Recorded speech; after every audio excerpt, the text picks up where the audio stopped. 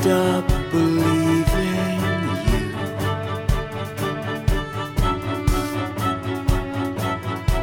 You're never leaving.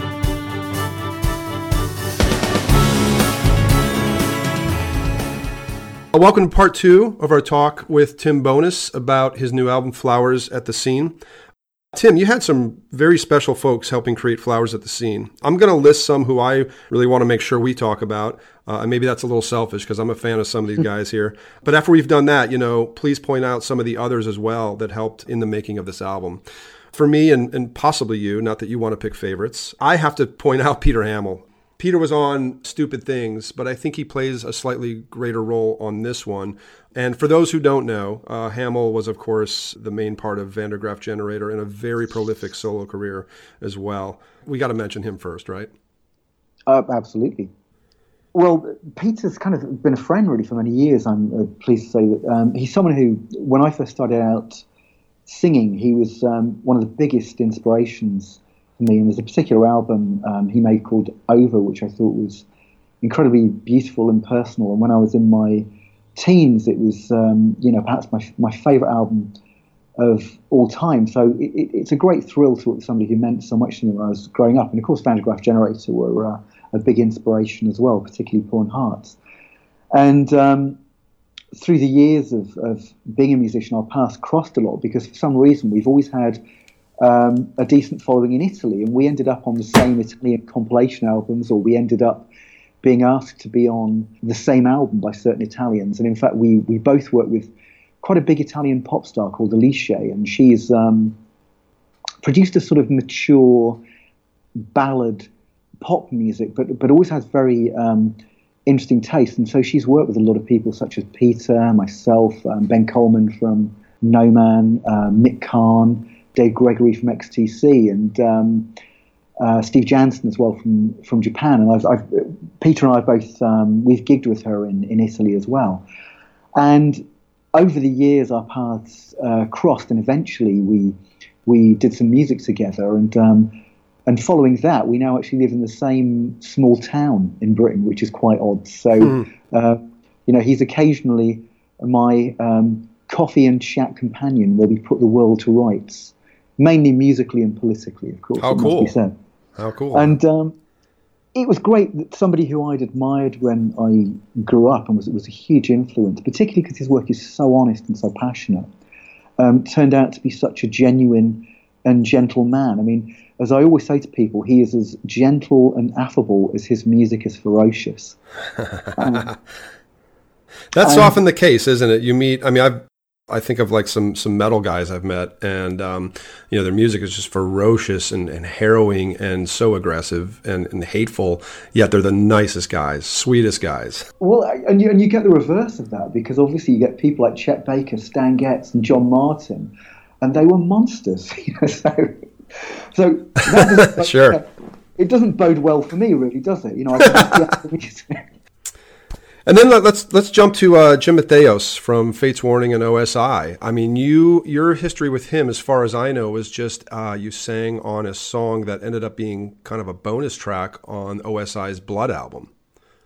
Yeah, they asked me to sing a song about 7 years ago, I think, and 7 or 8 years ago. And I really enjoyed the experience. We kept in touch because Jim was very positive about it. And for me, again, it was nice because I think it was 100% true to what I do, but it was also very faithful to the OSI approach of this kind of technical, contemporary art metal. And Jim has occasionally through the years kind of asked for advice and vice versa. And so it was great to get him involved in something because he's such a versatile player. I mean, one of the reasons I got these people is because they would add something and because they had opinions. So with Peter Hammill, he added to the material and he had opinions. It was a creative process. And the same with Jim, that, a lot of people know him for his work with Fates Warning and OSI, but he's got incredibly broad taste. So he likes ambient, experimental, ballad, pop, as well as metal. And not only has he got the taste, he's got the ability to match this. I mean, not a lot of people have heard his ambient music or his classical guitar work, but it was just, I felt he could bring out a quality in the music, because again, when you work with people, you've got to work with people who will bring out the best in the material. And that is why I went for the people I went for. And one of the more interesting things about this album, perhaps, is I don't know if you've ever seen this documentary on the making of Steely Dan's Asia. It's a classic albums documentary. And I was always struck by the way that they were getting 4 bass players on tracks, 6 drummers, 4 guitarists to try out the solo, and the solo would then be played 17 times. And I've never really gone for that approach before, but actually on this album, there was a bit of that, where actually on probably 2/3 of the album, I had 3 or 4 drummers working on the pieces, 2 or 3 bass players, 2 guitarists, because I was after certain approaches, and it was kind of interesting getting these very different variations on the material. So what got used really was what I felt was right for the piece, or had done something different for the piece. And so there were a couple of outtakes from the album, for example, that feature Peter Hamill and Jim that are fantastic, but they don't quite fit what I wanted. So, all of this was stuff that was being given that I felt was effective for the songs, really. Right. Yeah, I mean, Jim's contribution to It's the World is unmistakable if you know Jim.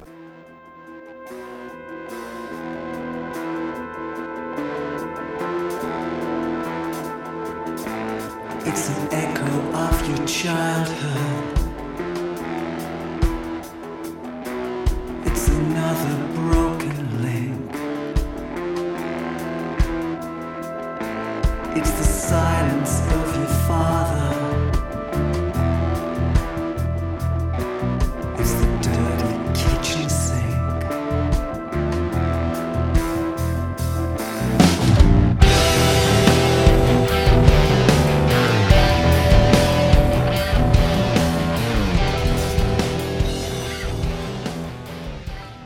And I look at the credits on that particular song, which to me is one of the highlights of the album for sure. And it's got Peter Hamill, Jim Matheos, and Steven Wilson. And I'm thinking, like, between those 3 guys and you, like, that's half of my record collection. I think that's like, in terms of like how many albums these guys have been on that are really amazing, that I think a lot of us listeners and fans will really respond to. So there's a lot of exciting guests on this album, and we'll keep going. There's Andy Partridge from XTC, no less. Yeah, Andy Partridge, again, I've been a fan of XTC from very early on. I think when I was about 12, they won an English TV program called Magpie, and it was their debut single. And there was a kind of a musicality about it that really appealed to me because, luckily when I was that age, I could dip into prog rock, jazz rock, punk rock, new wave, jazz, because it was just all music. And I was sort of brought up in a place between Liverpool and Manchester. And the advantage of that is that it wasn't the cutting edge like London, but you still got access to things. And so for me, all music was inspirational. And certainly, XTC were there as one of the earliest bands that I liked a lot, and I've followed their career through to today. And I've got to know people like Andy Partridge and Dave Gregory, who's also working with Big Big Train. And yes, it was a joy working with him because once more he had strong opinions on the piece. It gave quite a number of variations on how he thought it should go, and I think he completely understood that it kind of had an end of season sadness, and he completely captured that for me. Right. And he's on a track called What Lies Here. It's the final song on the album, and absolutely worthy of note, or equally worthy of note, is that Kevin Godley's on this thing. And I'm a huge fan of 10cc. I might even be a bigger fan of Godley and Cream, and I don't know where you land with those 2 bands or projects, but man, I mean, Kevin Godley is quite a figure. I mean, good job. Thank you.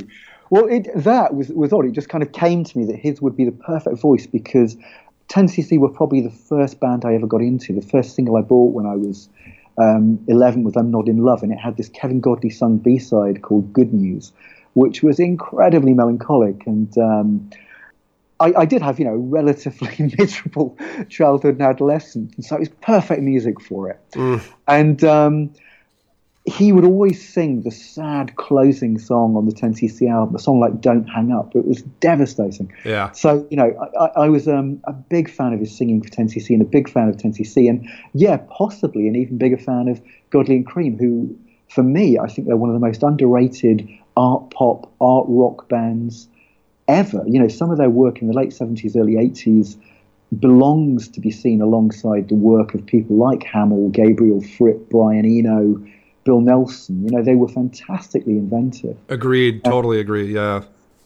And so I've got all of their projects, and I've followed his career since. And I don't actually think he's, although he's done guest vocals, I don't think he's done anything substantial that's been released since 1988. So I got in touch with him via an American publicist, and luckily he liked the song, and it was great, again, having somebody who would have been one of my favourite singers growing up. So on the album, I got probably two of my four favourite singers as I was growing up. When I was a sort of early adolescent, I'd say that Peter Hamill, Peter Gabriel, David Bowie, Kevin Godley were perhaps my four favourite singers. And the fact that two of them appear on the album, it's still a thrill to this day that I'm able to sort of work with people who are so sort of influential on my approach to music. My soul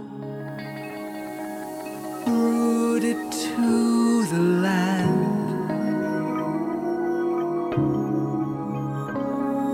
cold air, light fading, our names blurring in the wind swept sand. You out of reach and waving. You gliding through the foam.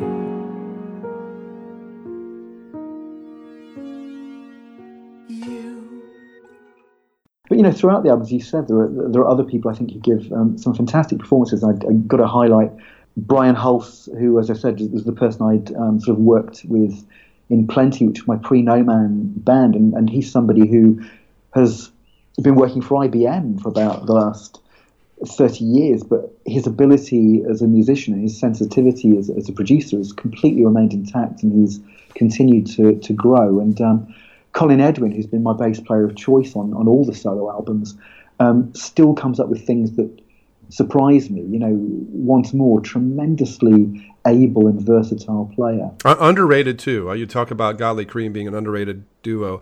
I think Colin Edwin has always been underrated as a bassist. I mean, incredible guy. Totally. Yeah, totally. I mean, and he can do anything from world to experimental to metal to funk pop. He's got it all in his musical vocabulary. And once more, we'll always have ideas about pieces. And of the drummers I used, one of them was a complete unknown, to me at least, a guy called Tom Atherton, and he'd sent me a demo about 2 years ago. And by day he teaches drums at a university, and by night he plays in a death metal band. But I thought his playing was extraordinary, and so he was one of the drummers who tried out on almost all of the pieces, and actually appears on almost all of the pieces. And again, some incredibly inventive performances from him. And what I really like about both him and Colin, who work together brilliantly as a rhythm section, is that what he'll do is give the piece a certain directness and accessibility while also providing moments of interest. What you can get sometimes with players are players who want to put too much information in. And in some ways, the playing is brilliant, but it doesn't serve the piece.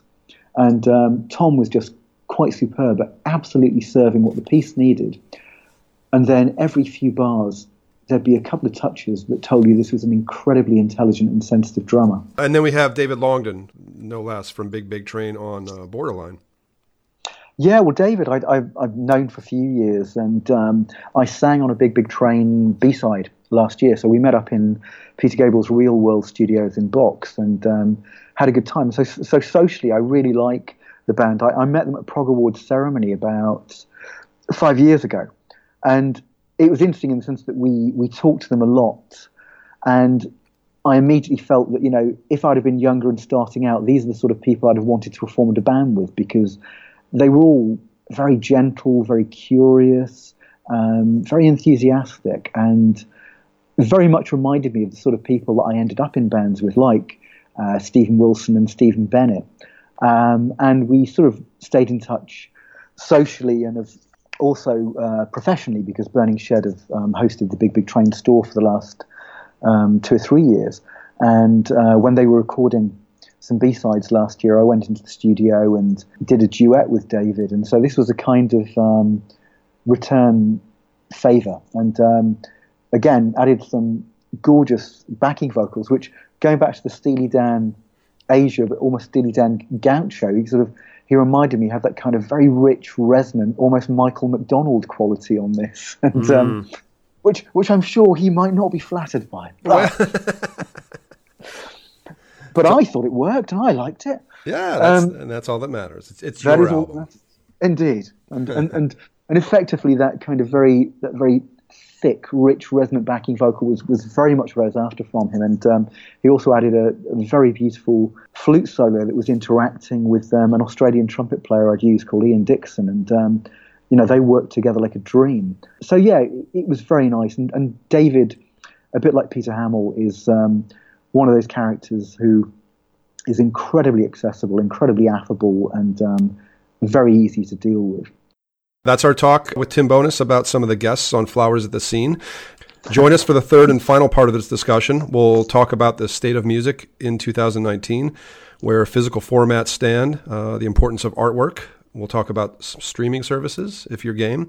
We'll see you then.